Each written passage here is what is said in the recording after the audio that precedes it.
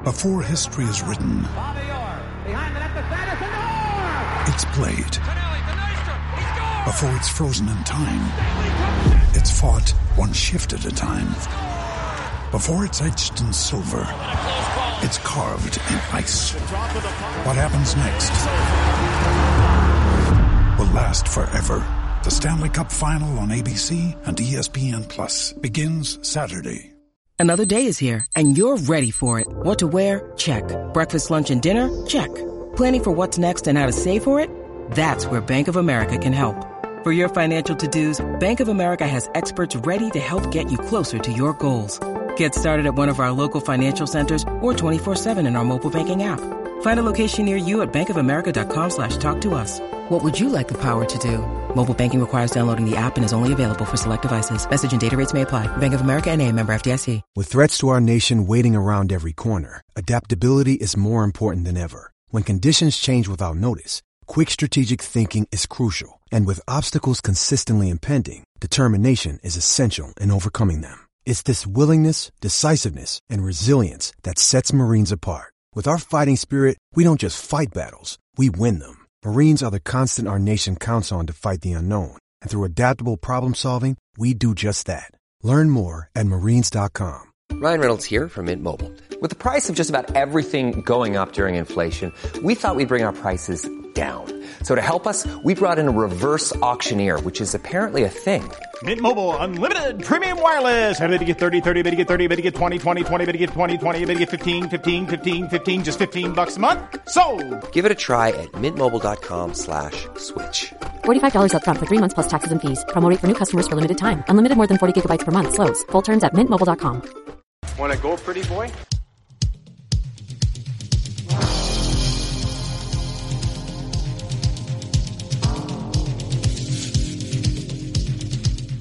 Two minutes by yourself and you feel shame, you know, and then you get free.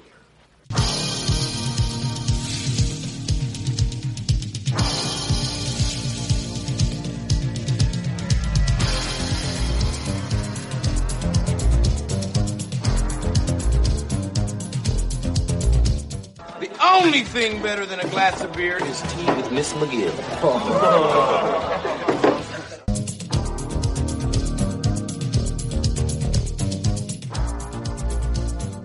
And welcome to the Fourth Line Boys podcast. My name is Darren. Thank you very much for tuning in. Episode 307 of the Big Show, some Enforcer-based podcasting coming at you, brought to you by the Hockey Podcast Network. How's everybody doing out there on this hot Sunday here in Saskatchewan? Anyway, it is 31, and but I still got to go out and mow the lawn. Tremendous. And then, yeah, like my day has been planned already. I already worked this morning.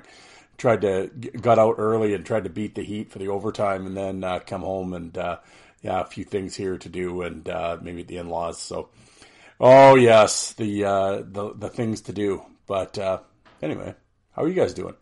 I actually wasn't going to put an episode out at all this week. Of course, Wednesday I missed. I apologize for anybody that didn't get their normal Wednesday fix. Was a little under the weather to start the week, and then I got hurt at work, hurt my arm, and so that has been a battle here for the last 6 days, and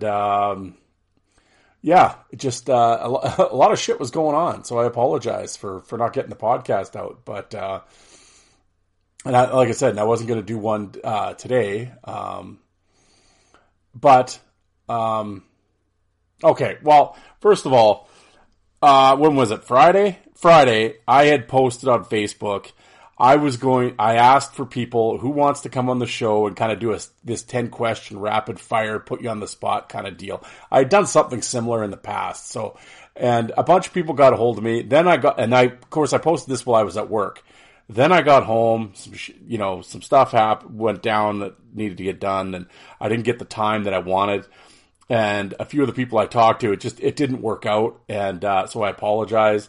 And, I will get it. So, and I was going to get a bunch of guys, get 10, 15 minutes out of each guy. And that was going to be Sunday's episode, was going to be 8 or 9 people talking about this Rapid 10, but it didn't really work out that way. But then I got to thinking, well, there is really no time limit on it. It's like evergreen questions. So it's like, I could kind of just do this all summer, really. Because, summer, dead time, obviously, not a lot going on. And it just kind of, how many, to be completely honest, you just run out of topics, right? It's just how many times you're going to just, who's the hardest puncher? Top 5, whatever. It's like, I run out of topics. So, this was sort of, and it's listener driven and it's like, okay. And plus you never know because the listeners don't know the questions I'm going to ask. So, or the guy doesn't know the question I'm going to ask. So I kind of put him on the spot and whatever. And, I guess going forward, if people listen to this show and they'll know what the questions were, so they'll kind of have an idea. Not that that's a big deal, but it sort of the spontaneity of it is kind of cool. But then I got to thinking, well, I got 3 done so far. I'll just put those on Sunday, and then next Sunday I could do 3 more. So that's kind of what I'm going to do, I think, throughout the summer is as the weeks go on, if a guy's got time, I'll be like, hey, can you record for 15 minutes? And I'll hit him with these questions, and then I'll save them, and then that on a Sunday episode, I'll put 3 or 4 together, and that'll be the Sunday episode. So I think that's what I'm going to do going forward here in the summer. So my first 3 guests are William, Tony, and Barrett, and actually all of them have been on the show before. So we will, that'll be, today's episode will be my 10 questions with those guys, because each one was about 10, 15 minutes. But before I do that, obviously, I'll talk about a few things. As I said, I'm a member of the Hockey Podcast Network. And, there's some characters that have joined the network. We got Jolt and Joe Lazito and, with the Coliseum Chronicles. It's going to be his Islander podcast. He has joined the show, or the network, pardon me. And of course, old Alec there at the Five for Fighting podcast. He's getting his steps in, folks. He's on the job site. Yeah, he's having work issues this week. A lot of walking. But the Five for Fighting podcast has joined. And then, of course, old Jordan at the Five in a Game podcast is he's out there, he's out in the fields, out in the oil fields. He's grinding, but he'll be back later in the fall here. So he'll be back, and so the network's bouncing here with all these new signups. So so when these cats put out something new, I'll let you guys know. Other than that, I'll pretty much just get into the interviews with these 3 characters, because I really don't have much. Let's break down the Vegas game 1 of the Cup final. Like, no, I don't give a shit. Whatever. I will say though, imagine the Stanley Cup game 1 in Las Vegas, like that on a Saturday night, like that place wouldn't be rocking. Oh, like down on the Strip and shit. Yeah, that'd be pretty cool, I gotta admit. But other than that, the only news, we got a signing. Matthew Gagnon, who has played this last season, in the UK, in the Elite League. I don't even know if he had a fight over there. I can't remember. I can't recall if he did or not. It was funny. The other night I was watching, the UK Fight Channel, Paul's channel. He does a great job. He's done the history that he's preserved over there in terms of the Elite League and the Super League before it. The second to none. If it wasn't for him, there'd be nothing for UK history. And I mean, there's been a lot of good guys that have gone over there, and there's been some tough cats and a lot of great tilts over the UK League over the years. Don't sleep on the UK League. The past UK League, now it's pathetic. Now, I mean, I don't even recall if there was any fights over. I mean, obviously there was a few, but it's just like they've cut the balls off of that league, and. I know I've talked to, John Searson's been on this show a bunch of times, and he's, ranted and raved about it, but just, I don't know, just whatever. It's a shame. But I mean, not that I'm surprised, because I mean, it's not like, because come to North America, they fight over here. I mean, they don't fight here either. So, it's just a product of hockey these days. So Gagnon was pretty much it's kind of like the Reeves syndrome, right? Like, yeah, you're the, you're King Turd of shit mountain, basically. And, but it's heating up now because Matthew Gagnon, of course, obviously, French from Quebec, he has come home and he has signed a 2-year contract in the LNAH for next year with, I don't know, I don't speak French, so pardon me, but it's like Rivière de Loup. It's like the 3L team. So I noticed signed a 3-year or 2-year deal.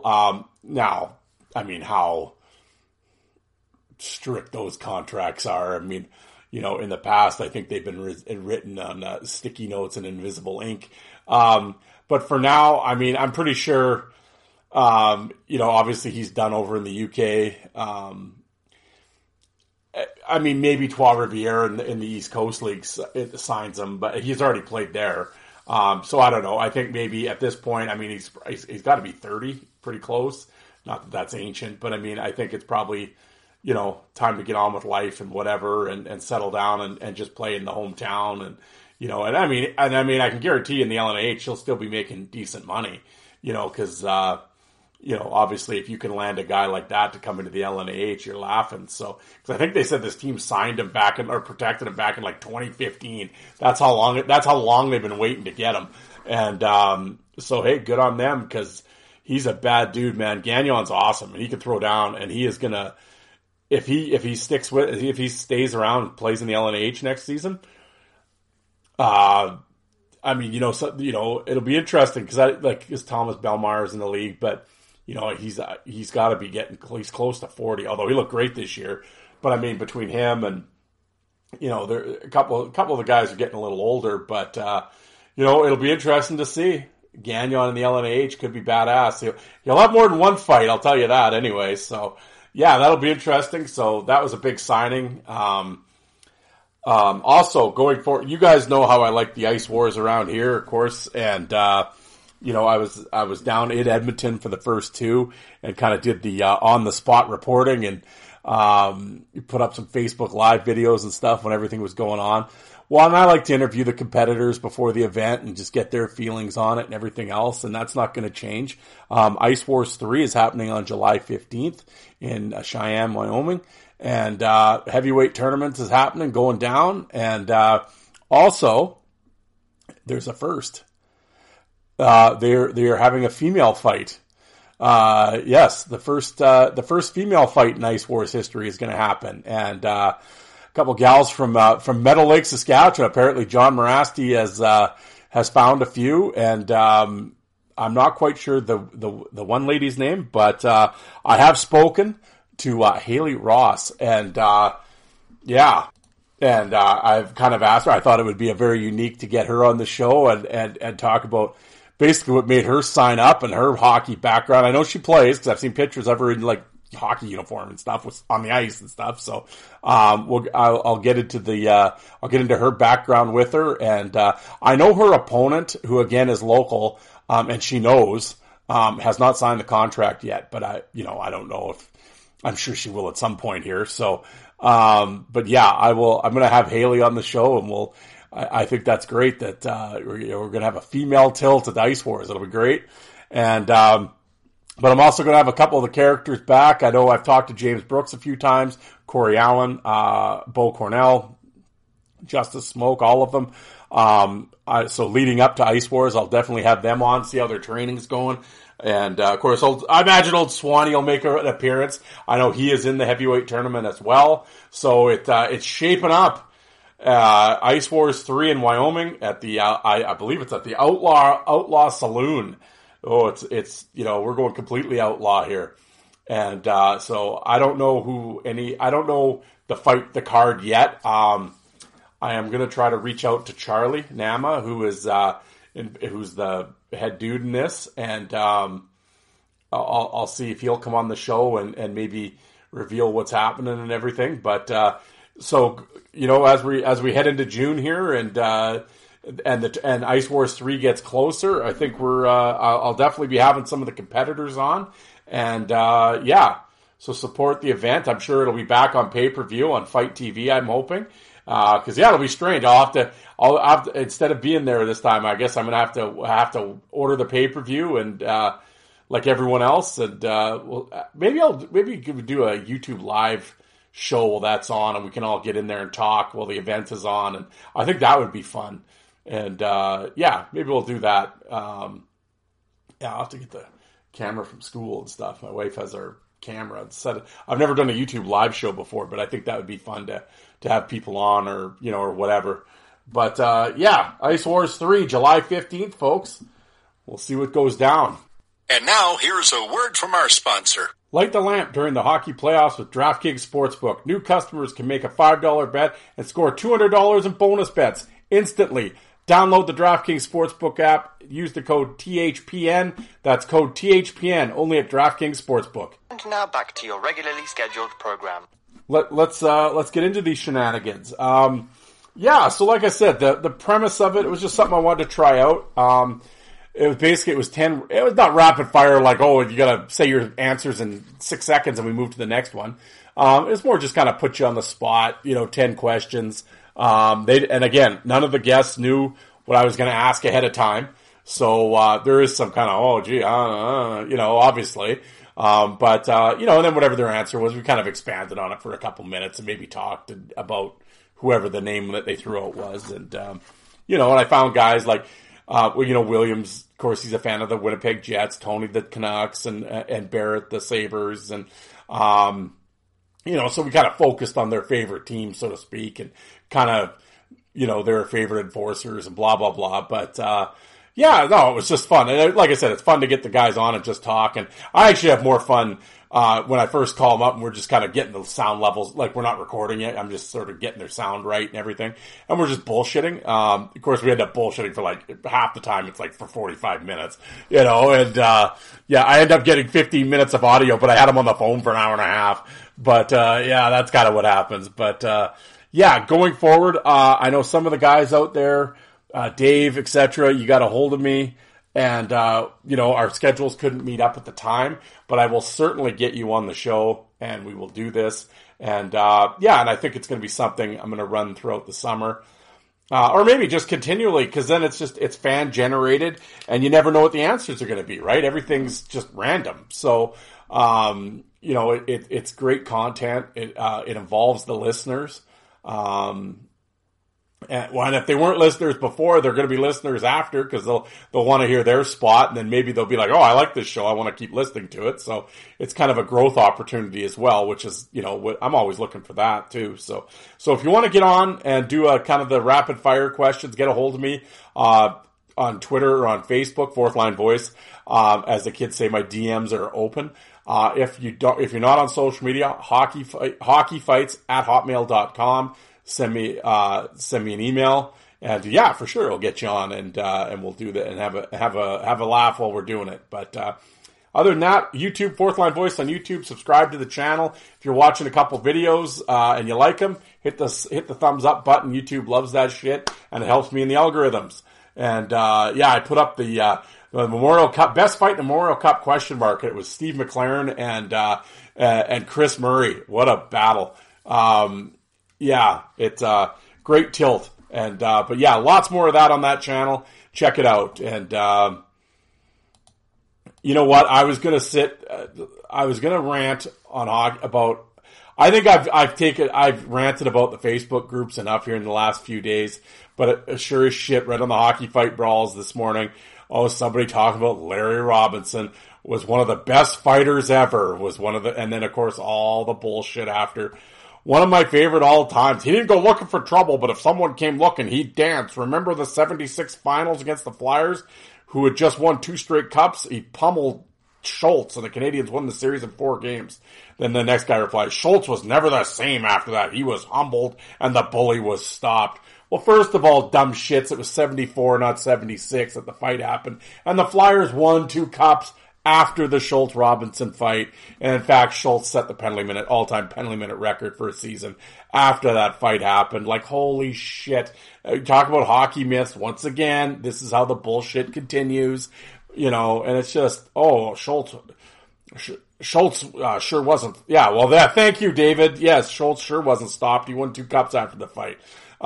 He did get beat though. Oh yeah, Big Bird laid an ass whipping, kind of like when Manson whipped on Stevens. Oh God. Yeah, on and just all these guys, just on and on. And then one guy, it didn't happen. It happened in 74. The Flyers won the Cup that year too. Ugh.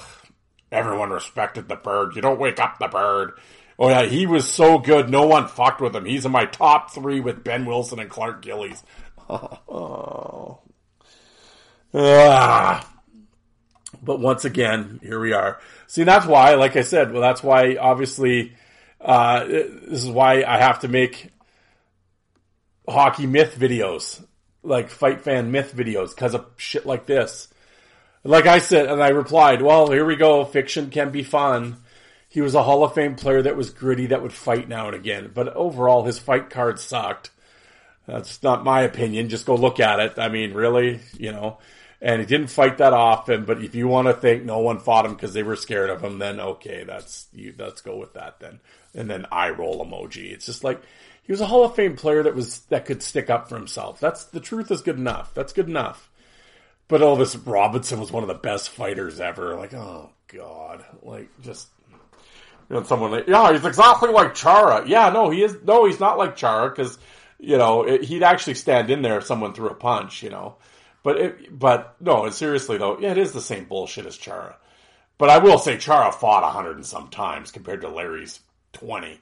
But no, neither of them. Both of them were Hall of Famers. Both of them were gritty, physical guys that could handle themselves. But neither of them could fight worth a shit. So stop with the... Like, Robinson made his whole career on 4 punches that he landed on Dave Schultz in a bench clearing brawl. That's it. I hate to be that guy, but it's like, seriously. Like, I'm not saying, like, the video's on YouTube, go watch it. I'm not saying anything extraordinary. Like, it's just, them's the facts, as the kids say. But anyway, let's move on from Larry Robinson, shall we? That seems to come up every 2 weeks, doesn't it? But anyway, let's get into this. Here's my talk first with William, then Tony, and then Barrett. I want to thank those guys again for coming on the show. I want to thank you guys for listening. And if you, please, I encourage you, if you're new to this, check out the back catalog. Lots of interviews and, like I said, 307 episodes. You can probably find something you like to listen to. Well, maybe not. I don't know. I've been told I have an annoying voice. And my knowledge is nada. Oh, yes. Thank you, Joe Lazito, for the early morning text. Yeah, I always like to keep updated with what the idiots of the world are doing. But anyway, folks, let's get into this. And talk to you guys on Wednesday. Thanks, everybody.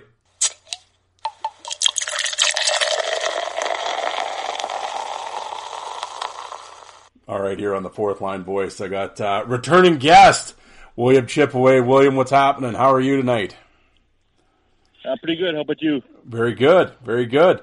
For those tuning in, William, I had William on back in episode 158, and we discussed his fandom with the way back in the day with the Winnipeg Jets, and we try to think, what did we talk about? Well, we talked about Jimmy Mann and Jim Kite and all the oldies.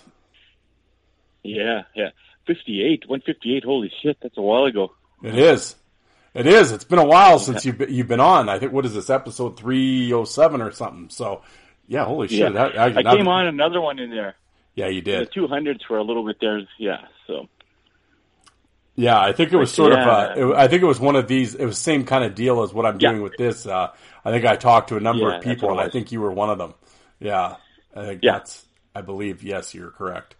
But see, folks, now, for those listening, William doesn't know what I'm going to ask him here. It's kind of one of these. I've done this a couple. I think I've only done this one other time, and I called it, putting you on the spot here. So it's kind of the rapid. Oh yeah. The lightning round. I'm going to hit you with a few questions, and so we'll see what we'll see what your answers are here. So this is not predetermined here, folks. William has no idea what I'm going to ask him. So I'm going to ask you 10 questions, and okay. And I know, and as I said, right, you're out in Winnipeg. You're a longtime Winnipeg Jets fan. So we'll start there. Okay. Who are the top 3 Winnipeg Jet enforcers of all time? Top 3, I would say Kite, Kite and Cronin. I know I'm leaving Domi out, but that just from personal preference, I like those three of my. I thought were the top three. Cronin over Domi, eh? Yeah. I will say that is one thing I found. I can't remember who I was talking to about this, but you Winnipeg guys and your Sean Cronin fandom, he's a popular dude in Winnipeg. He was really popular here. I don't know why. He was a bodybuilder type too, and he wasn't that outspoken or anything. But he just, everybody loved him, so. And he didn't have the personality of a Domi, where Domi would do interviews, and he was out in the community a lot, and people loved him too. But Cronin was, I guess all the tough guys are very popular also. But he was one that seemed to stick out a little more for some reason. I don't know why, so. But, and I fell into that too. I enjoyed him. And he wasn't even, I don't think I think Rob put out the top 10 of every year, and he only made the list a couple times when he was in his prime. So, and I don't think he was even near the top 5. He was always in the bottom 5 of those top 10 still. But I still think he was a good enforcer here. So, I'll tell you, he had some success against Dave Brown. Yeah, twice I think he got the better of him. I think there's 10 or 11 fights, and he got the better of him once for sure. And I think another one he would have got the advantage, but otherwise he lost all the other ones. But still, getting the advantage of Brown is a big thing, because Brown was just a monster in heydays when he was playing, so he didn't lose too many. So, well, just to fight Brown that many times, it's like, holy shit! Yeah, for sure. Yeah. Well, so, see now he had the strength on Brown, but he just couldn't go back and toss him like Brown could. So, no, that's true. But those are, I think, the top enforcers of the Jets. But my personal favorites also really weren't enforcers, but they were tough guys. Like my personal 3 were McDermott, Paul McLean, and Jim Nill. I like those guys. Just because they played tough and they were kind of underrated. But they certainly weren't the top, any of the near the top ones of all time Jets. So, but those 3 I always liked as well. So. I can remember. I think it was one of the old Rock'em Sock'em videos, or maybe it was Hockey's Hardest Hitters. I remember they had a little section on Paul McLean, or Paul McDermott. Pardon me, and it was McDermott. And it was just holy shit! Did he dished out some hits, man? Holy. Yeah, I think that's why I liked him, because he can sure lay the body out. So yeah, and it was, and I don't know why. I don't know what I was looking up, but I remember. McDermott actually fought more than I thought he did too. Yeah. He had some. He fought Odjick. He got slaughtered, but he fought a few tough guys. I only fought Berube. Actually, that was one where I don't know, just one of those ones where you get lucky and he let it. He was a lefty, so that makes a big difference too. So, and that's when he dropped Berube there on one of the fights. So yes, he did. That's what it was. Yeah, Napes put that video up. Yeah, it was the McDermott dropping Berube. I didn't even know that fight happened. And I'm watching, I was like, when the hell did this happen? I was like, holy shit. But yeah, he caught Berube, which didn't happen very often. Yeah, and he did the next year, or a couple of years after that, he dropped McCowan, too, in a preseason game. I think it was in Saskatoon, actually. I believe one of those neutral site games, but it was in a preseason, and he did the same thing to Jamie McCowan, so. He had, I think, just being a lefty, that surprises so many guys, so. And if you don't fight a lot, or like a true enforcer, then that really surprises even more. So, no, absolutely. Well, okay. Well, there's number 1. The first question was the top 3. Now, see, this is where I'm going to put you on the spot now, as a Jets fan. Second question: who is the worst Winnipeg Jets enforcer? Oh, geez, that I don't even know. As an enforcer, that's that's hard to say, because. Some didn't last too long because I don't even know. We had guys like Schofield, and he just because he just didn't play enough here. And when he did play here, I think only one season. But he lost most of his fights when he was at the Jets, so I'd have to go with him. But he wasn't around too long, so I remember him losing to McGuire.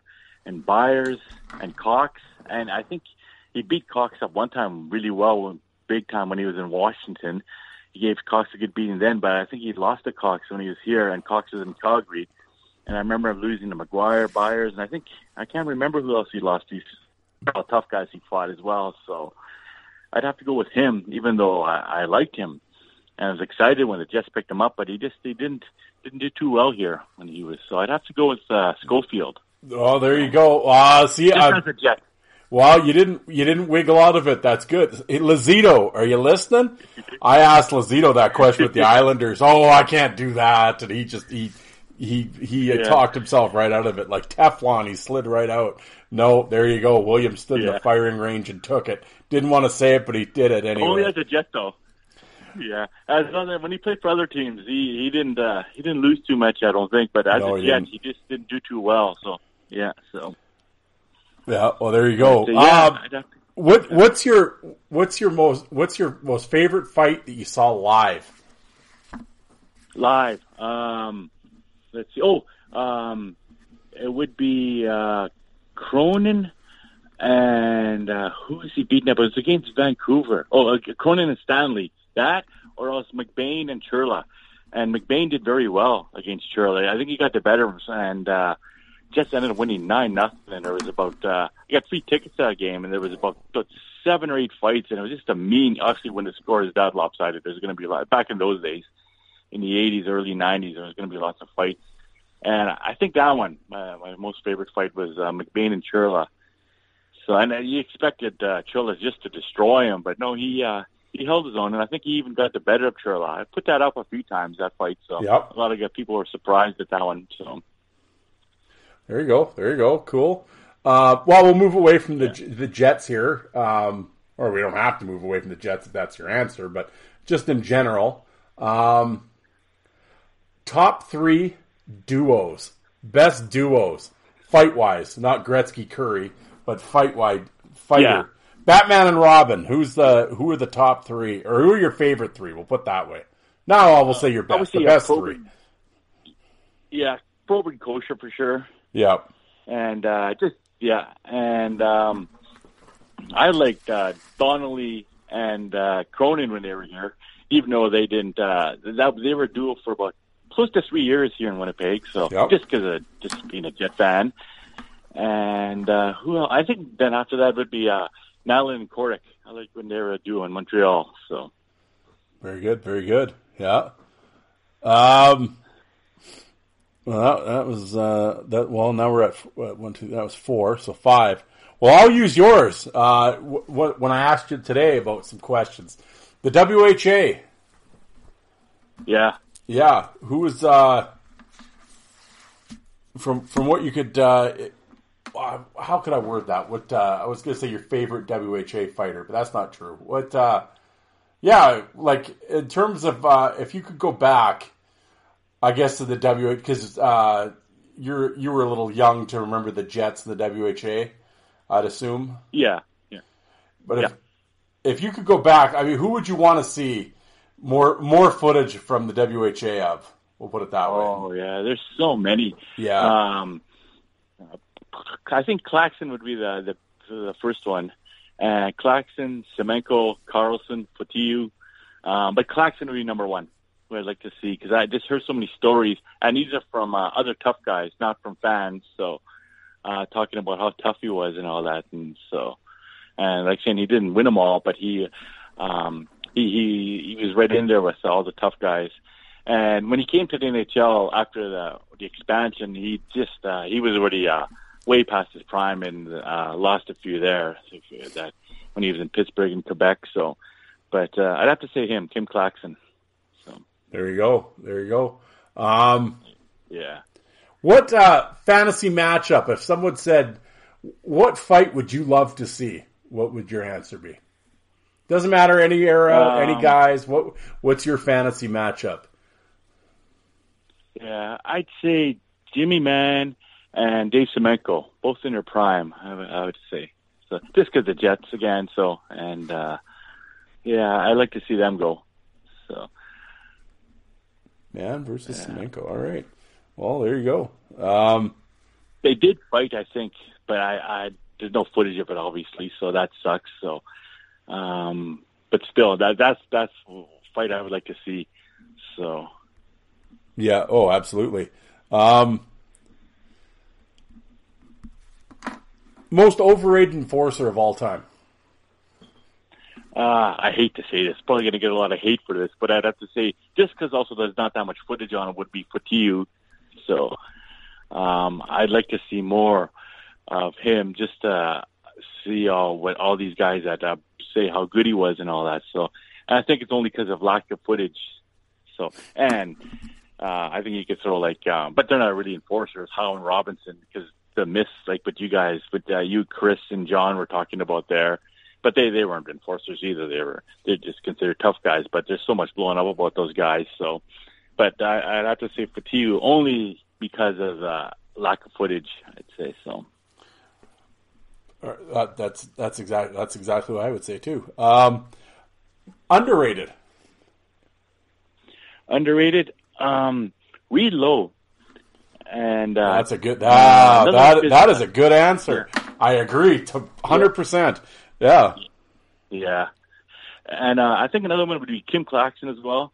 Not in the ITL days when he was in the WHA. I think he was underrated because there's no footage of him. But Reed Lowe there is, so you can see if you check him out. I think you've mentioned it a few times.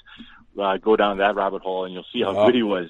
Yep. So, and he just says, I just going back guys that aren't mentioned much on the fight pages. And I think Reed Lowe is one that's totally underrated, and I think people would be surprised how good he was and how many good fights he had if they check him out. And another one would be Tenorti, another one as well. So Yep.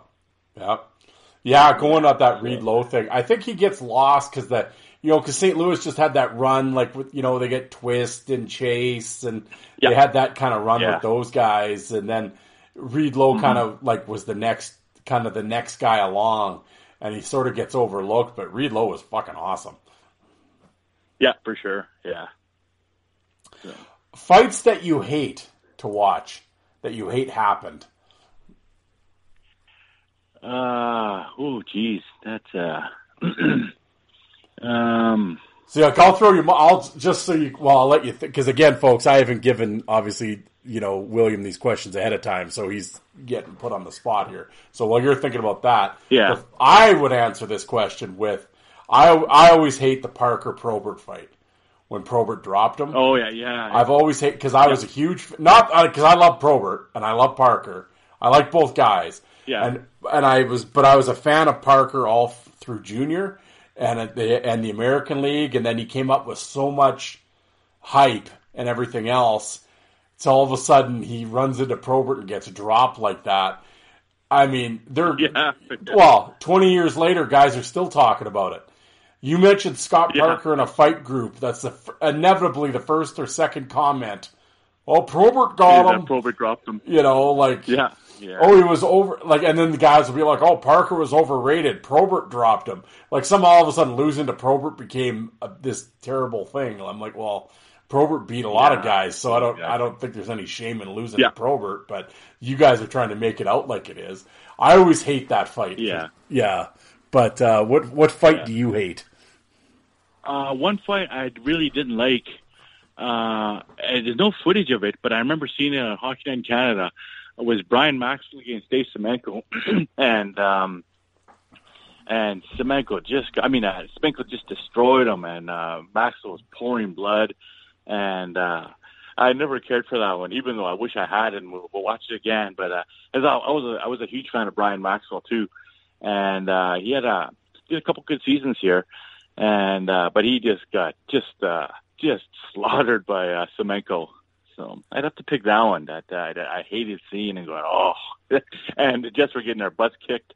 And that was, I think that was best 3 out of 5. It was game 3 and we were getting slaughtered. And so maybe the Jets I thought would get a little physical, but no, Semenko shut him down pretty quickly after he just kicked the crap out of Maxwell. So, well, there you go. I picked that one.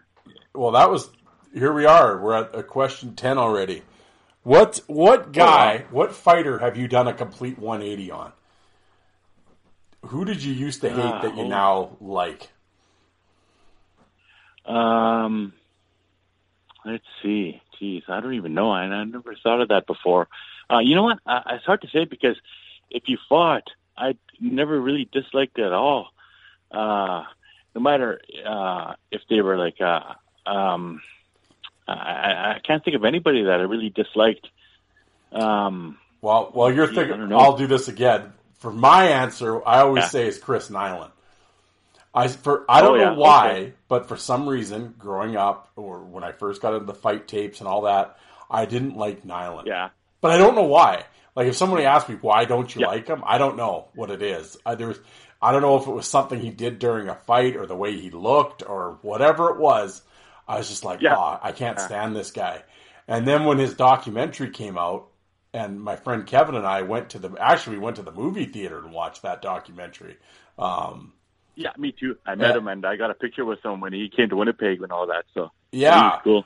We watched that, and I'm like, holy shit, I'm digging this guy now because he listened to a Deer story, sure. and then of course as soon as I got home, I go down the YouTube rabbit hole and start watching. And I had seen him on tape and whatever, but you go down and you kind of revisit stuff, and it's like, yeah, I get it now. Like I'm not all of a sudden, Nyland's my favorite player and I own jerseys or anything, but I mean, he is definitely a guy that I've warmed up to over the years. Oh, yeah. I'd have to say then maybe Semenko. It's just because I saw a lot of the stuff that's not around in the early 80s. I saw either on highlights or on Hockey Night in Canada where he just kicked the crap out of everybody, and I couldn't stand him. But then obviously over the years, I don't know. I couldn't say I didn't dislike him. I just wasn't my favorites because if you fought, I liked everybody. But he wasn't one of my favorites. But over the years and remembering those fights and then seeing what footage there is of him, I really liked him a lot more after that. And then actually listen to Luciano's episode about how he, the deep dive on him and really got to appreciate him more and all that. And I've spoken to him privately, and we talked about Semenko and all that. So I'd probably choose him. So. Yeah, that's, well, it's funny because you and I were talking about that off the air, but yeah, with Luciano there, when I had him on and we did the Semenko, special, because that's why I had him on, because it's like, I knew a little bit I read Semenko's book, I've watched some of the tapes that's out there, but outside of that, I'm like, I've never gone on newspapers.com or done the deep dive research into Semenko like Luciano has. And so listening to his stories and what he's researched and found was really interesting. And I really enjoyed that episode because I was learning as much as anybody else listening, right? So it was like, to have him on and like you said, he's done the real deep dive and, going back to, when Junior and Brandon and stuff. And like he said, the thing with Semenko, and somebody had mentioned it in the group, somebody was kind of shitting on him in the group the other day, but it was like Luciano said, the sad thing is most of Semenko's good shit, there's no video of. Yeah, exactly. Yeah, that's so unfortunate. That sucks that there's nothing around. And also, I think the reason I didn't like him either, or not like him as much, is because he kicked the crap out of the Jets all the time too. So, and the Oilers did that as well, not just in games but in the fights. I don't think Semenko lost too much against Winnipeg, but he didn't fight a lot here. A lot of Winnipeg players compared to Calgary or Vancouver, it seemed like, but still, when he did, he destroyed most of the Jet players that he did fight. So I'd have to say him. But yeah, that sucks that there's not much footage. His early stuff anyway. So because when he was in Toronto and Hartford, he was long past his prime then. So. Well, yeah, like he even said, like his heart wasn't into it, and I think he was, I think at that point he was pretty much an alcoholic, and like I don't think he was really, But yeah, like that, like to see Semenko WHA stuff would be awesome, and and like the early Oilers shit when he was still wearing the helmet and shit, like that stuff would be awesome to see, right? But unfortunately, it's very brief, the stuff that is out there, and it's kind of weird, like especially being in a Canadian kind of hotbed city where you're playing. I'm always surprised there isn't more footage of him, like for some reason. Yeah, you know what though, that stuff is in Hockey Night in Canada, so it's got to be out there somewhere. Yeah. Because I remember watching a lot of it when I was in like the early 80s and seeing it. But so it has some, it's got to be somewhere, you'd figure. You'd think anyways, but I don't know. So maybe someday it'll resurface. Maybe someday we can all hope. Yeah, that'd be awesome. It sure. would be. Well, hey, that was quick, man. There we go. But that was I wanted to get William was the first guy that I contacted for this little exercise of kind of the 10 rapid fire questions. But William, I want to thank you. I mean, we've been talking for an hour before we even got going. We're talking like little old ladies in a knitting circle here about everything. I could do that all night. Oh, I know. As soon as you start talking fight, even my wife's like, "How many guys have you talked to so far?" I'm like, one. What? Like, wow, what this might be next Wednesday's episode, right? By the way I'm going. But, William, I want to thank you for coming on. I very much appreciate it. Oh, for sure, man. Love it. Thanks for having me on as well. I love talking fights and all that. It's great, and I love your show, man. Listen to every episode all the time, so it's good. Well, I appreciate it. I really do.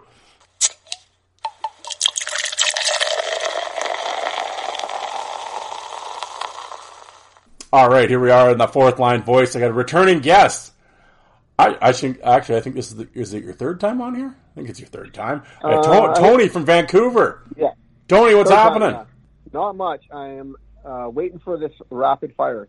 All right. Well, let's see what we can do here. We'll get right into it. And folks, like as I said before with William, Tony does not know the questions I'm going to ask him here, so we're going to just I'm coming on a left field on him. We'll see what he says here. But first, you're out in Vancouver. You're a big Canucks fan. So I guess I'll start there. Who are the best? Hold on, I gotta get my paper here. Top 3 Canuck enforcers of all time. Not the best, but my favorite. However you want to do it. What do you want to? We'll say your favorite. Your favorite 3 enforcers of all time. Favorite 3 for the Canucks, it would be Bashir, Ojic, and third one's top. I love Stern, Butcher. I'd probably go with Butcher. Really? Huh.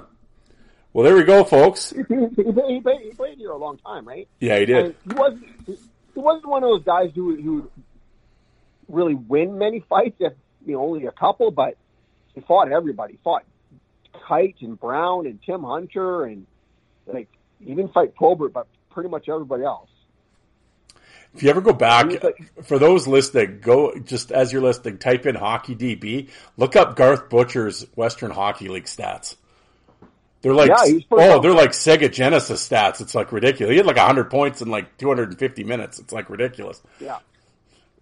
He was a bit on the small side to be like, an NHL enforcer. He was only like 6 feet or so, but he had balls of steel, man. Like if guys today don't have what he had. Like he would go up against anybody. He knew he probably wasn't going to win, but he didn't care. Like he fought Dave Brown in Philadelphia, and Brown kind of gave it to him, but Butcher's like giving the fist pump as he's going in the box, like let's go, boys, and that was awesome. I love Butcher. Like defensemen like that just don't exist anymore.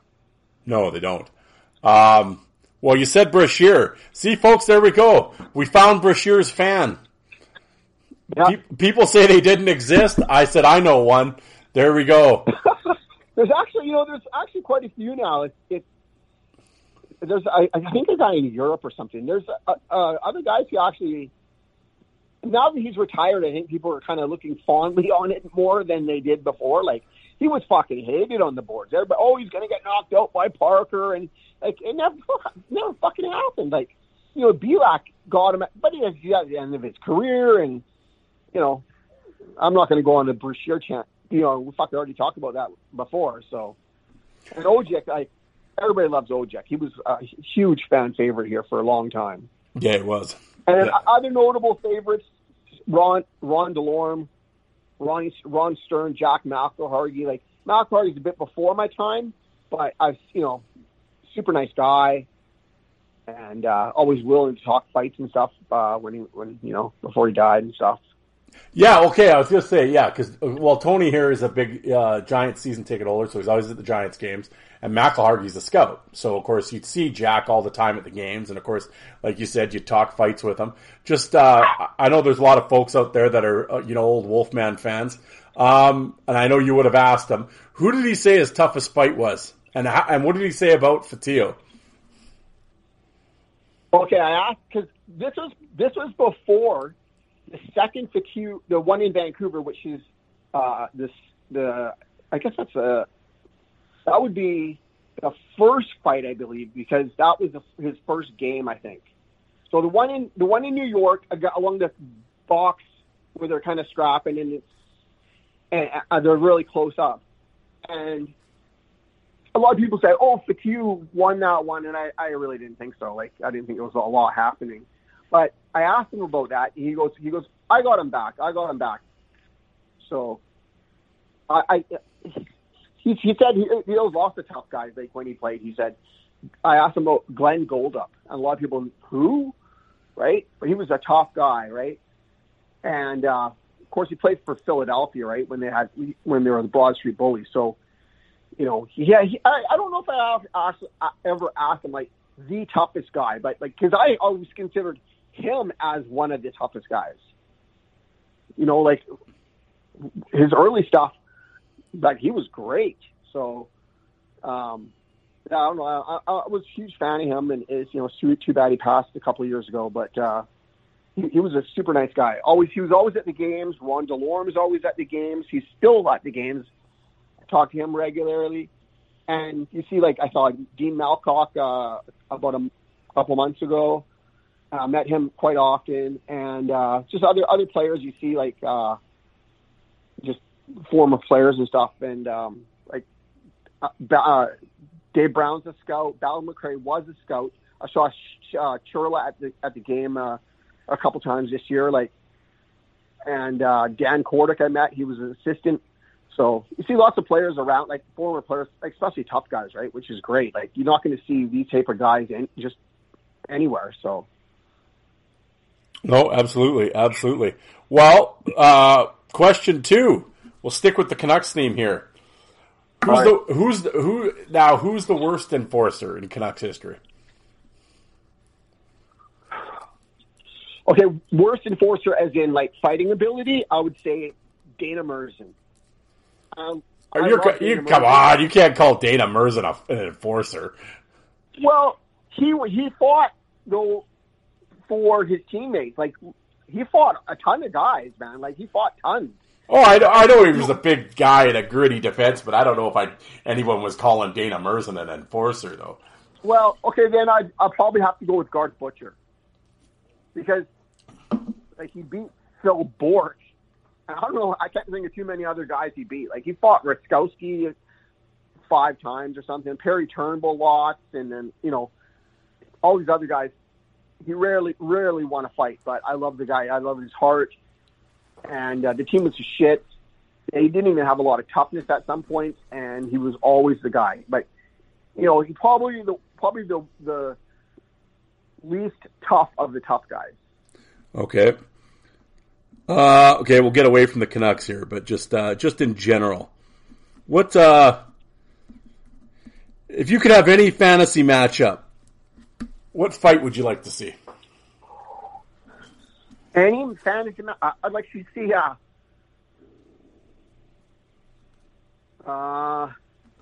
Boy, that's a tough one. How?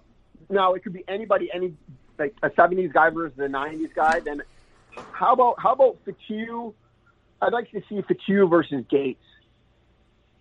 There you go.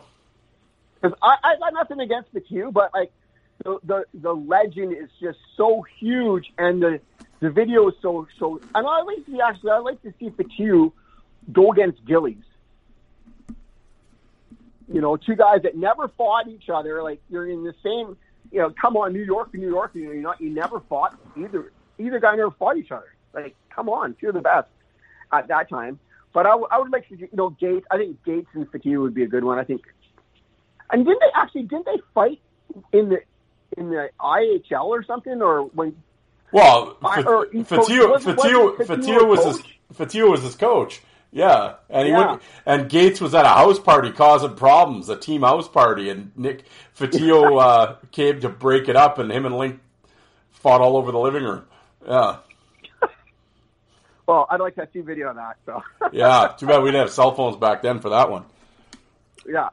Well, this next one, I know you love these, and this is going to be funny because I know your reaction to this. But who's the most overrated enforcer of all time? Overrated.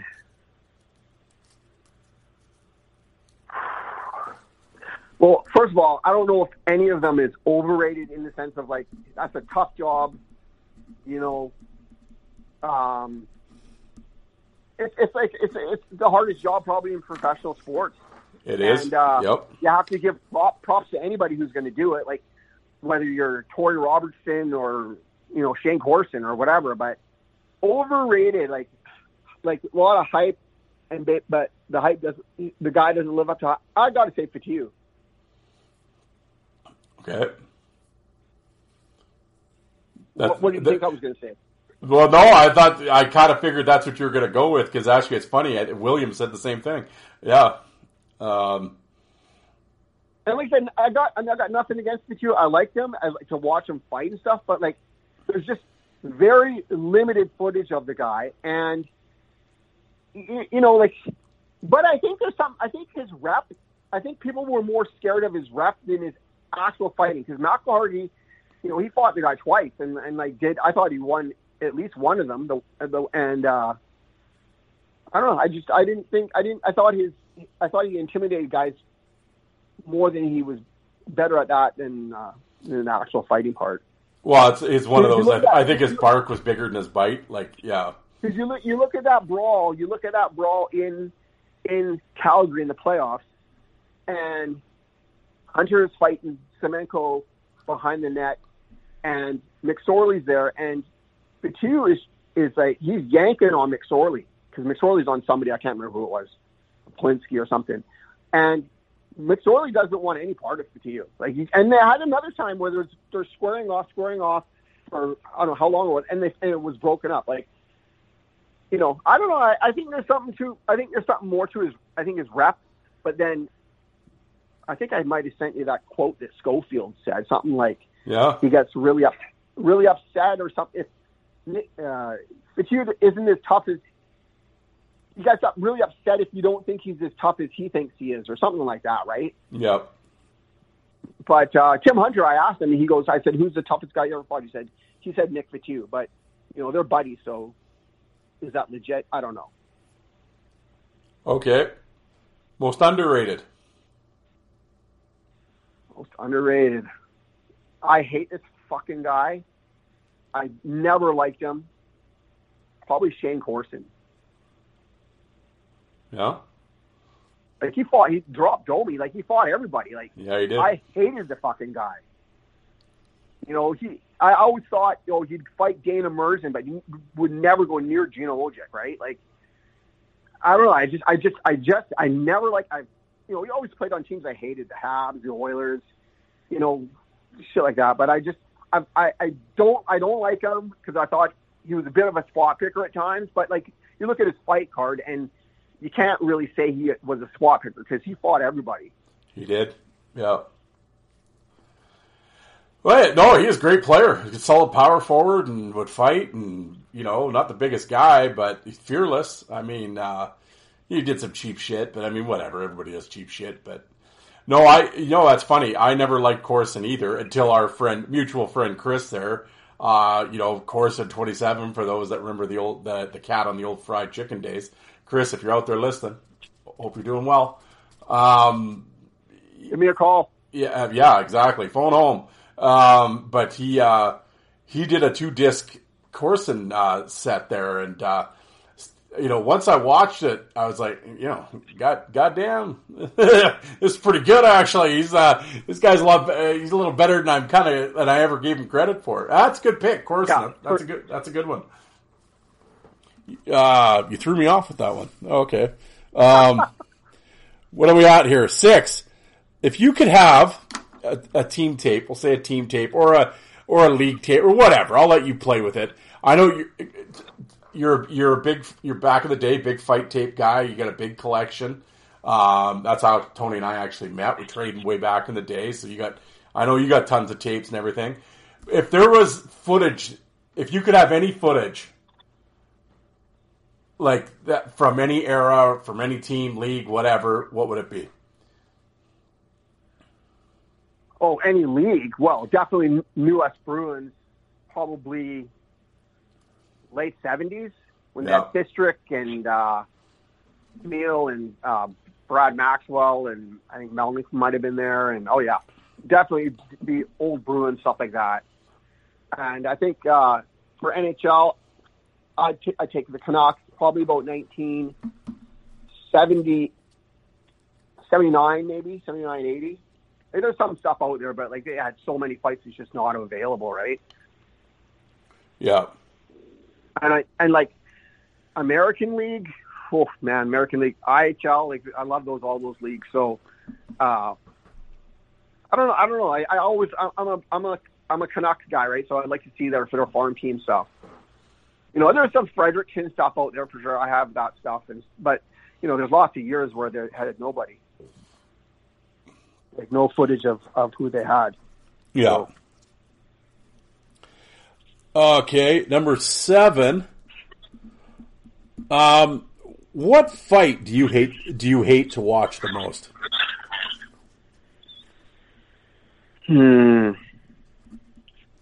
Like I told William yesterday, like I said for an example while he was thinking about it.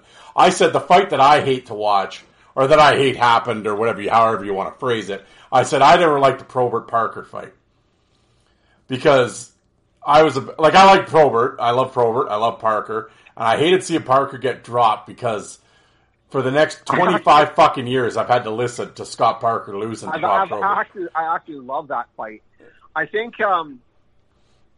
I can say I don't like Brashear getting dropped by Belak, but there's worse things. I think not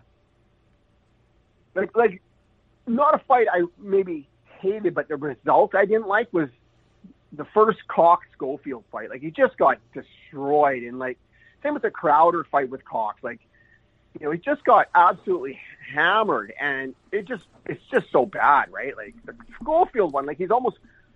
It was like 4 punches and Cox just down. He went bloodied and just brutal. Like it was like I loved Cox, man, but he was just he was exciting as hell.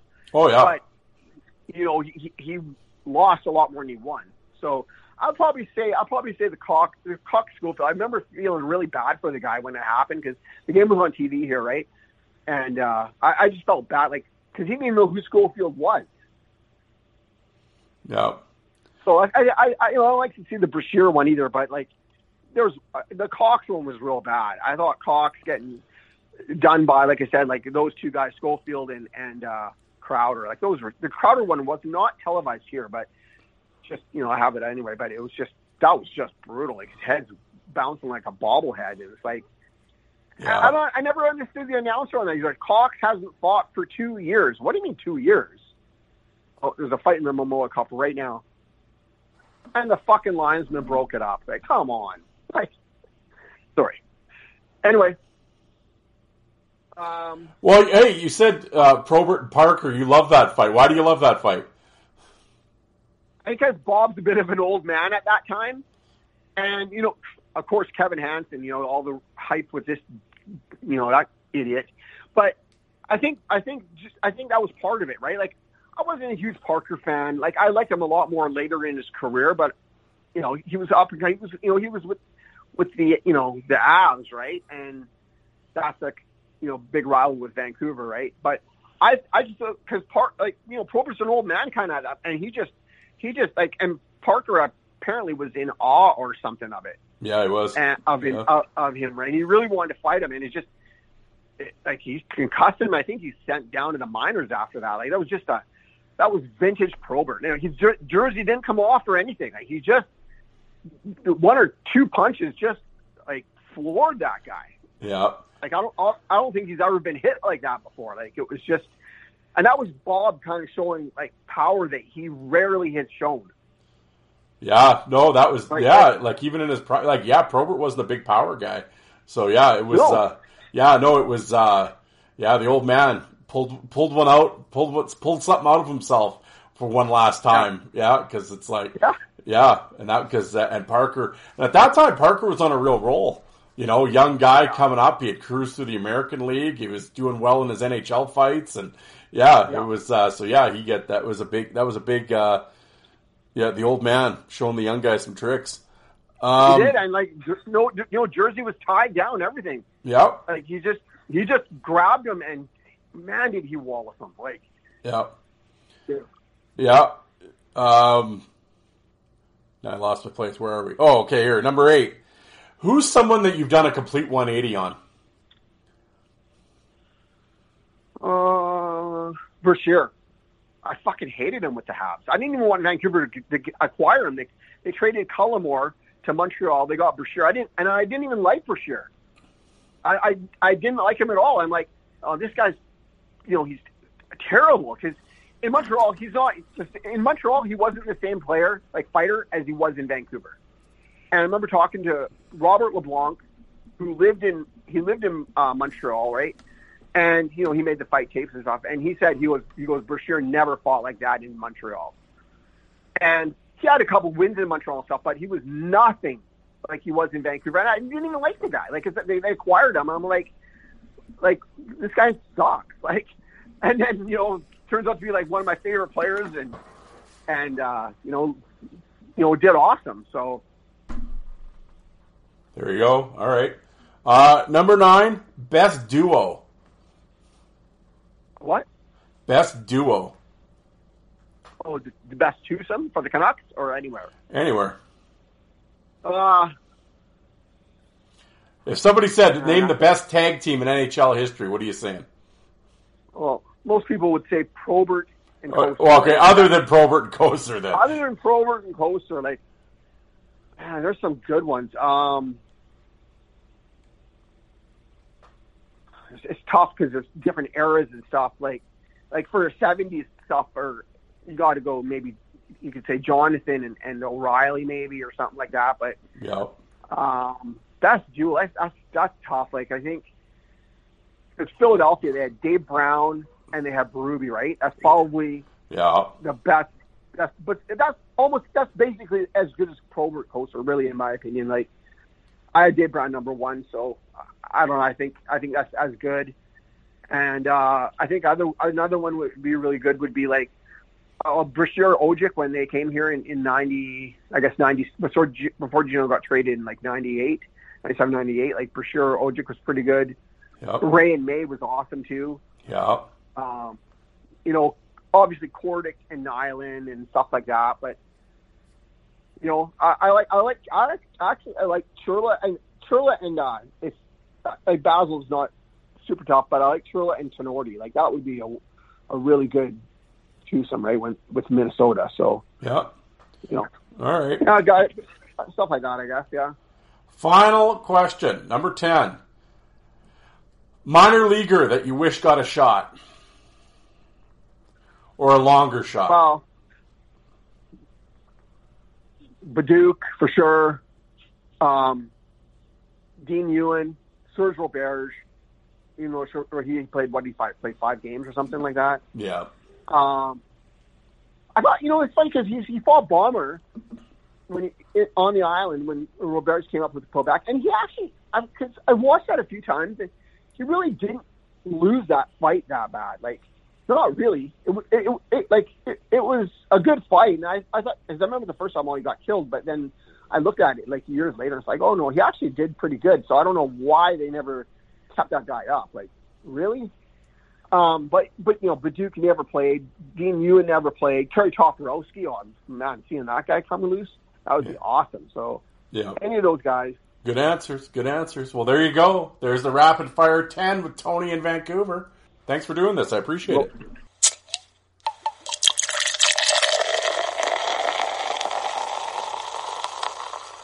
All right, here we are on the fourth line, voice. I got Barrett on the phone down in Rochester. Barrett, what's happening? How are you today? Oh, we're doing good. Just taking a break. I'm doing some work outside and down in the cave in the basement cooling off. There you go. Well, thank you for participating in this, and for the folks listening, I'll go. Of course, Baird will be he's the fourth individual I've brought on for this exercise that I'm performing here. He has no idea the questions that I'm going to ask him, so it's he's coming into it in the dark here. So we'll see what answers this produces. But I'll start off with I'll start off with an easy one. Who is your favorite enforcer of all time? Oh, I figured that was going to be one of them, right? And I'm thinking, like, okay, what answer am I going to give? So I'll go with, like, my very first favorite, who is still one of my favorites, Eric Bolton. Okay. Everybody knows him. Yeah. So now, in terms of the I was going to say with Bolton, that's a hell of a pick. Now, in terms of like your NHL fandom, obviously you would Buffalo Sabres is your favorite team. Yes, for NHL hockey, yes, Buffalo. Yep. Okay. Well, that'll be my next question then. Top 3 Sabre enforcers of all time. Oh, okay. Well, number one, that's easy. That's Rob Ray. I mean, I don't see how it could be any answer other than that for number one. Number two, that's a little murkier. I think some guys would probably say Larry Playfair, but he was sort of before my time. So number three, I'm going to go with, number two, I'm going to go with Brad May. Number three, that's a tough one. I can't go with a homer pick because he didn't play there too long. And in fact, his career got better when he left Buffalo. He was kind of a wrecking ball the first 2 years he was there. I'm going to have to say Andrew Peters for number three. Interesting picks. Actually, I thought you'd throw Bolton in there, is who I actually thought you'd throw in there, but I wanted to so bad, but I said it's like if you really stacked them all up, and his career got so much better when he left Buffalo. Oh, that's who you were talking about when you said, yeah. He, I guess where did he go? He went to Atlanta, I guess, right? It sounds so weird to say Atlanta. Yeah, he went to Atlanta, and it wasn't really the first 3 years, really even the second year. It was more after that. Yeah, probably around those, you want to call it like 08-ish. He finally started climbing the charts a little bit, So I think guys started getting a lot smaller. When you think about it, a lot of the real huge super heavies were starting to get filtered out of the league a little bit, so he wasn't fighting the big behemoths as much. That's true. That's my hypothesis, anyways. Well, and the Playfair thing, yeah, I hear what you're saying. That's what I always say with the, everybody, the top 10 of all time. What's your top 10 of all time? And it's hard because, of course, everyone's heard the history and the legacy and everything, but it's just like, yeah, when you've never seen them. I mean, exactly. and that's the thing with Playfair too, is of course footage is really rare of him as well, but it's like, yeah, it's like you said, you want to put him in there, but then it's like, well, I never saw him though. It's like when people do these top 10s and it's like, oh yeah, well, Ferguson and Gordie Howe for sure. It's like, well, you've never seen him fight. You've read all the, you know what I mean? It's like you've read the history books, I get it, and you've watched Legends of Hockey documentaries and everybody talks about how tough these guys were, but yeah, until you've actually seen it, it's like, I don't know. It's kind of like you got to put an asterisk beside it a little bit. Right, you kind of have to, I mean, I think it's like the cool answer, right? Well, I read it on a forum, years ago. And yeah, I've seen some really grainy footage, and somebody told me that he beat up, insert name here on a fight that wasn't, or a game that wasn't televised. So there's a lot of folklore with some of those older guys, but it's kind of hard for me to throw them in there, like you said, without really seeing a whole lot of them. So yeah, no, for sure. And Andrew Peters, there's a name that doesn't get. It's interesting with Peters. I feel, and I mean, maybe I'm up my ass. I mean, I had basically stopped kind of watching hockey at that point. I mean, obviously I know who he is. I've seen his fights, but it's like I'm far from an Andrew Peters expert, but from what I've seen, though, he seems to be a guy that doesn't actually get a lot of respect, though. No, you're right, because I think, and again, this is just from just kind of living out here and following the careers of a lot of those guys through this area. He came into camp, so he actually he kind of pushed Bolton out of Buffalo. Yeah. So in 2002, 2003, that's the year that Rob Ray got traded to traded. Yeah, I think he traded him to Ottawa. Yep.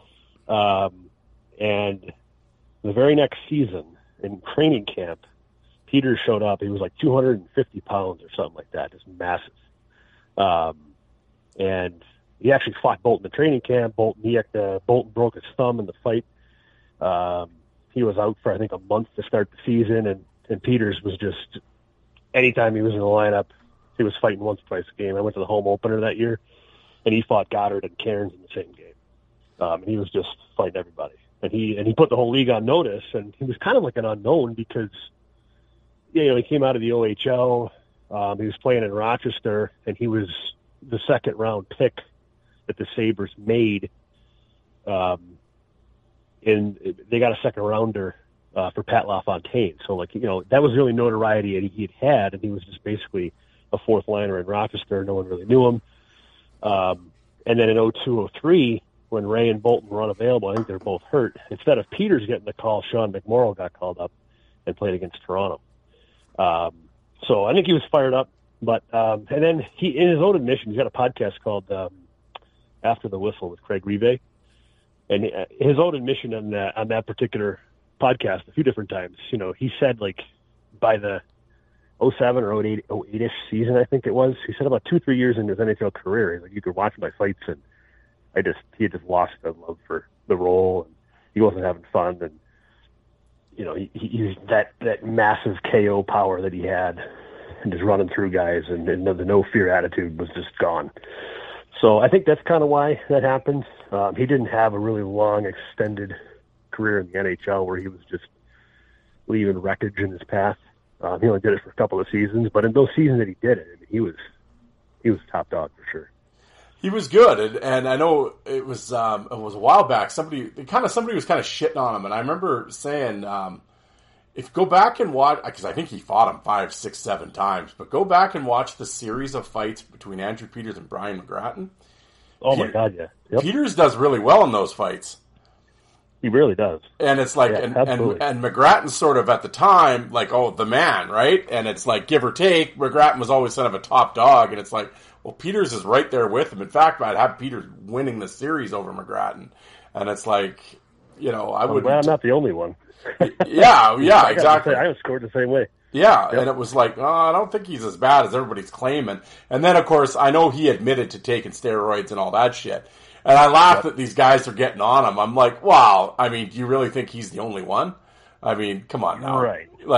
He was the only one that admitted it, but, or I don't know if he got caught. I think he admitted it. I think it was after the fact, though, that he had, maybe. I remember him talking about it openly, though. So it's like, wow, he just admitted it. If you think he was the only guy on steroids in the NHL, I got a fucking bridge to sell you somewhere. So, Exactly. But there you go. That's interesting. Andrew Peters. That's cool. It's there's a name that doesn't get tossed around enough. Okay. Well, now now this is where I'm gonna put you on the spot. Who's the worst enforcer in Sabres history? Oh, the worst? Yes. Uh-oh. Who's the worst? I wasn't expecting that one. Okay, so let me think here. I got to try to think of a guy who maybe just got bashed around a lot. Really, it was awful. I guess a guy that I can't throw him out there because he was really good at what he did, and the guys that he fought, he did really well against. Are you going to say Barnaby? Yeah, you can't say Barnaby because he surprised people in some fights. Yep, he did. Oh man, jeez. I'm going to have to, God, the worst one.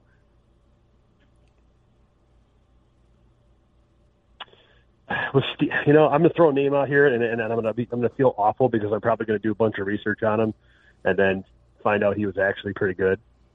But any time that I've sort of watched his fights, he didn't really do all that great. And it was a guy named Steve Dykstra. I'll throw him out there.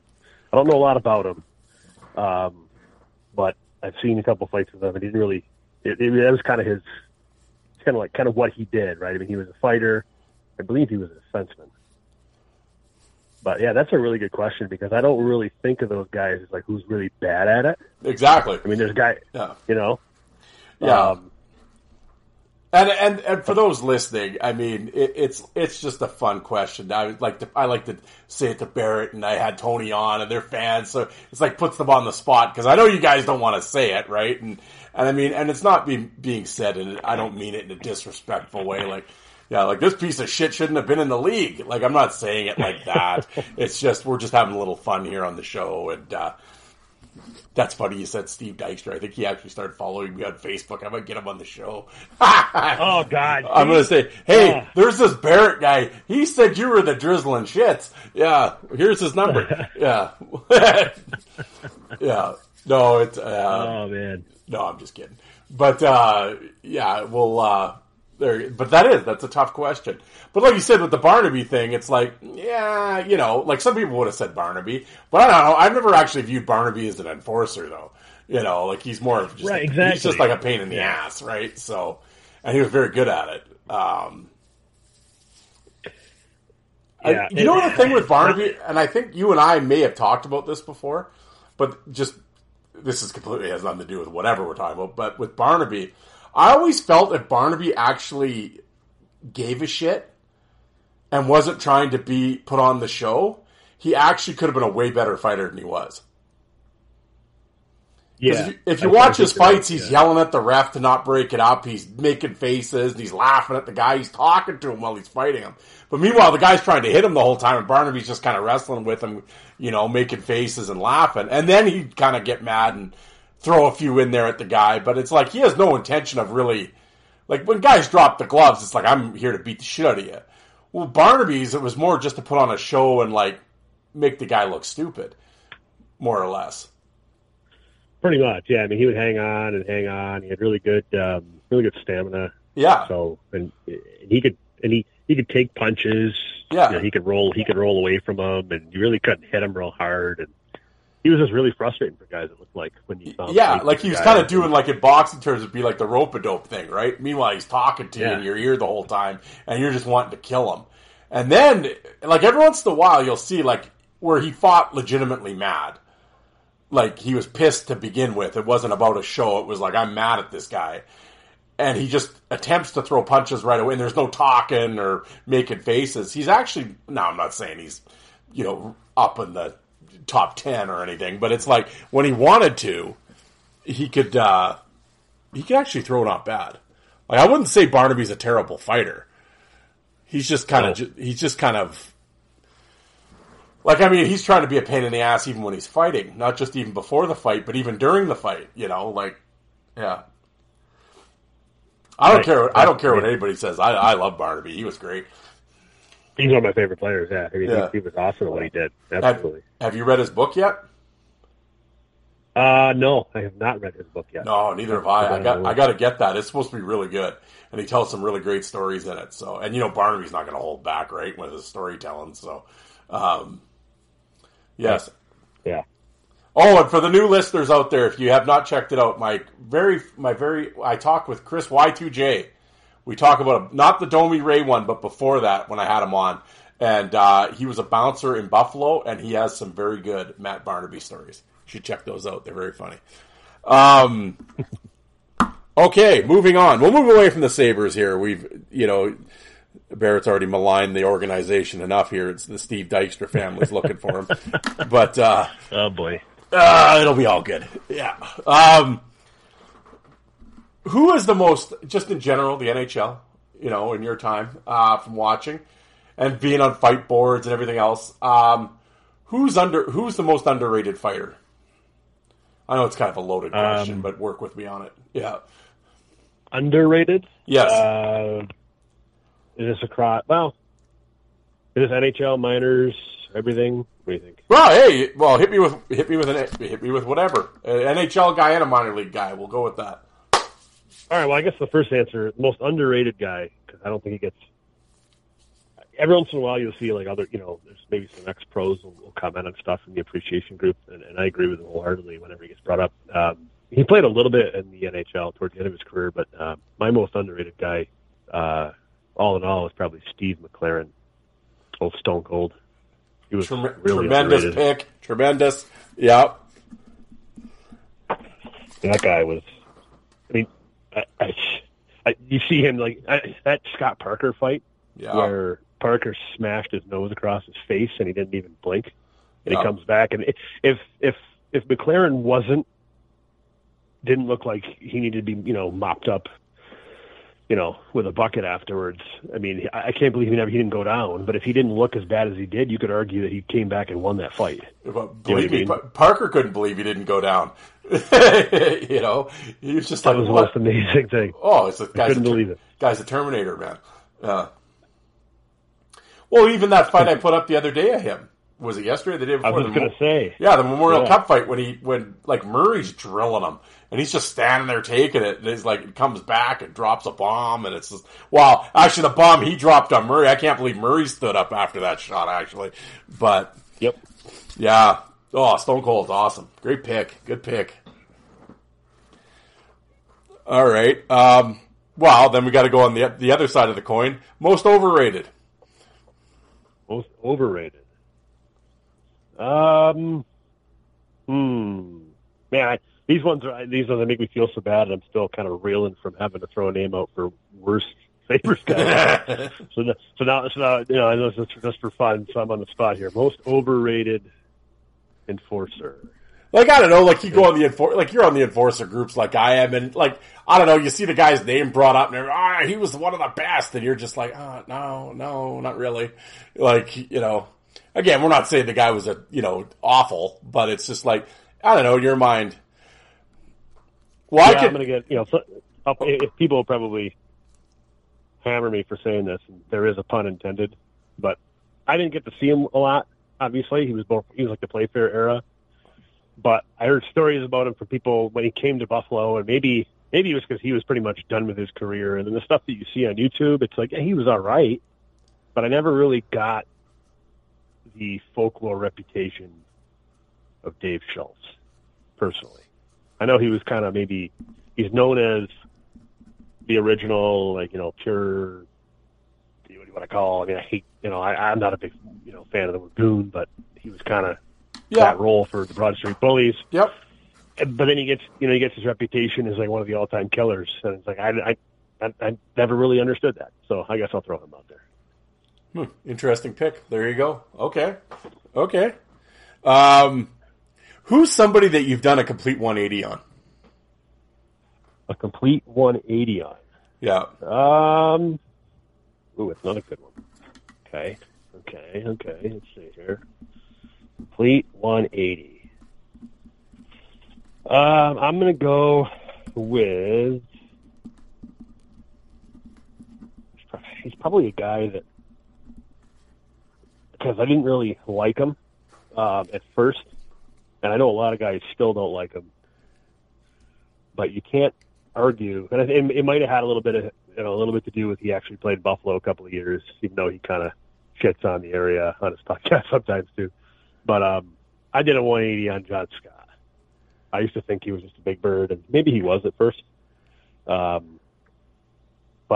some of the damage he did to guys when he really kind of figured it out. And he's a guy that he's NHL wise, he's sort of like Peters. He didn't have a long, illustrious career, and he was a healthy scratch a lot throughout his career. But the run that he had, where he was actually doing pretty well, I guess it's kind of the era he played in too, right? I mean, he kind of stuck around the league a little bit, and more or less because he was one of the only real super heavyweights that were left in the league at the time. So he was kind of the big bad guy in the block. But I'll go with him. It's not going to be a popular answer because he's a college player and all that stuff. But That's your answer. I'll throw him out there. Yeah, it's your show. It's your answers. There we go. Yep. Well, I know you go to Sabres games. You go to a lot of Rochester games and everything. So,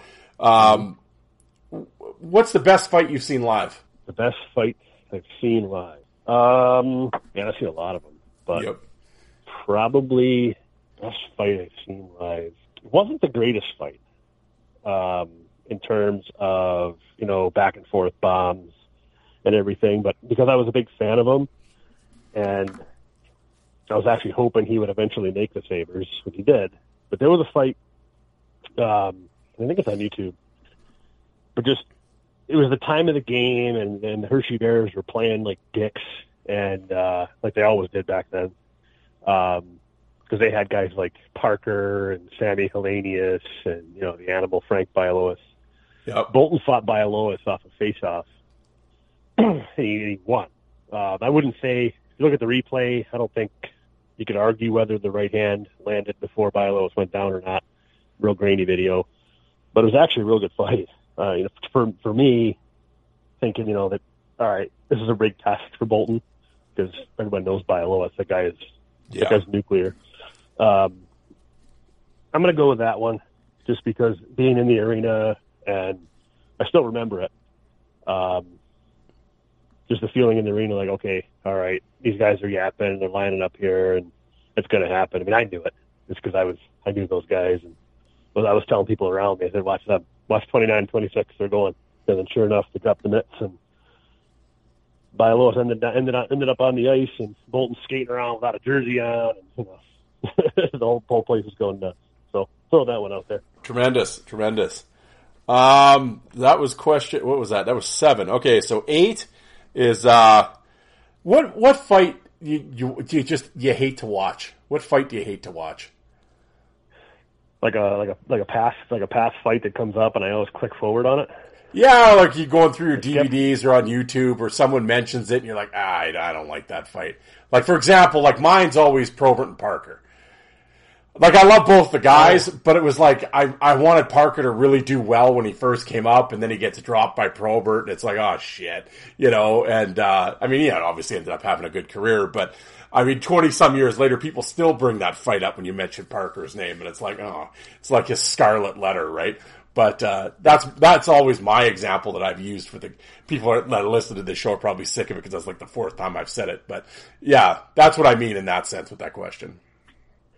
Yeah, all right, I got you. So I'll go with I guess, because I mentioned he's like my favorite. So Bolton and Bonvie, there was a fight they had, Buffalo versus Boston. I went to the game. I was playing a little bit of college hockey, and we had a game.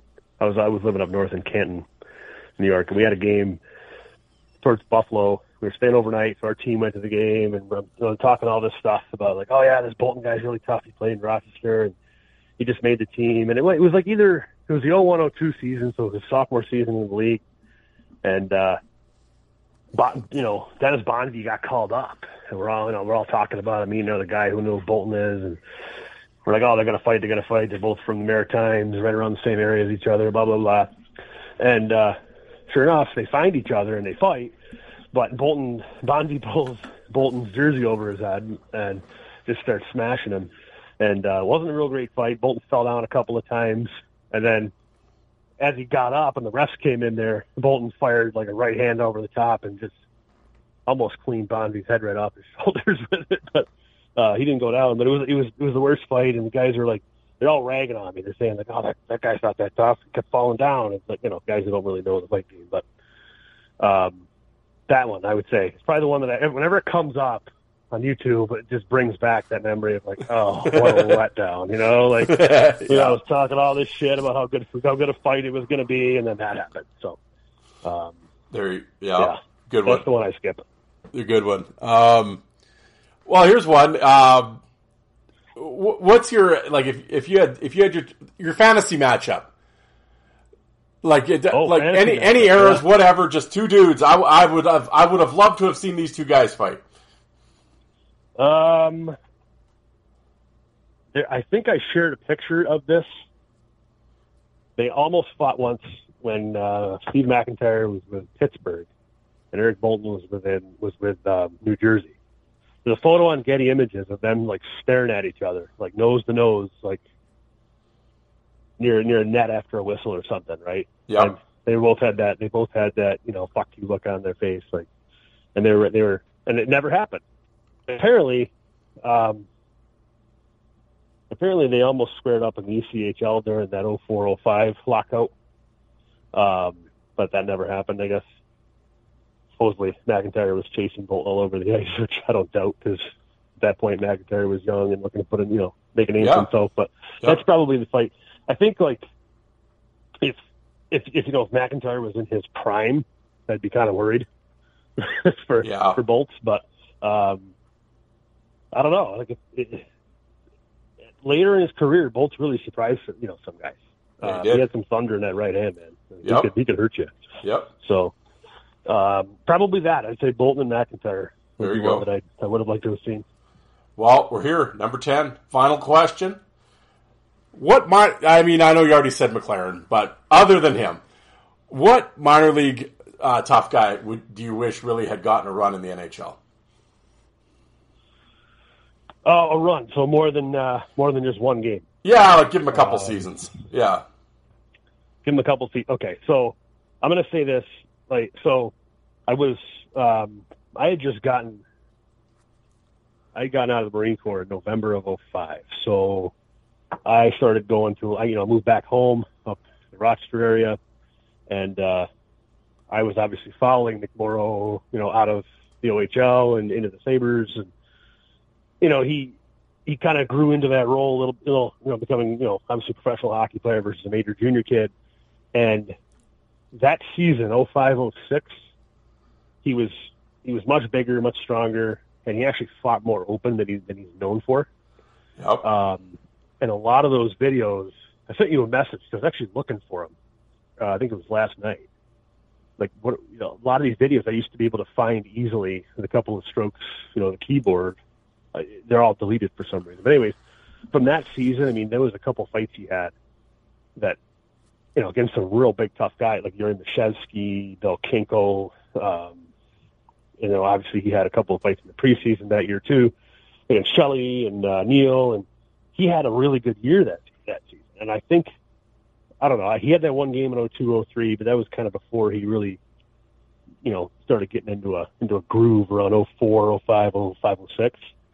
I would have liked to have seen what he could do up in the NHL around that time, right? Like when he was really wheeling and dealing and was really playing well and was really, really into that role. So Sean McMorrow right around 05, 06, 06, 07-ish, I think would have been fun to watch if he could have stuck somewhere. There you go. I'm only saying that because I'm sure somebody's already going to say Joel Theriault, so I wanted to do a different answer. No, I haven't heard Theriault yet, but there you go. That's a good one too. Yeah, it's too bad Washington never got him up, but well, there we go, folks. There's Barrett's 10 rapid questions. I appreciate you coming on, man. Thank you. Yeah, no problem. Anytime.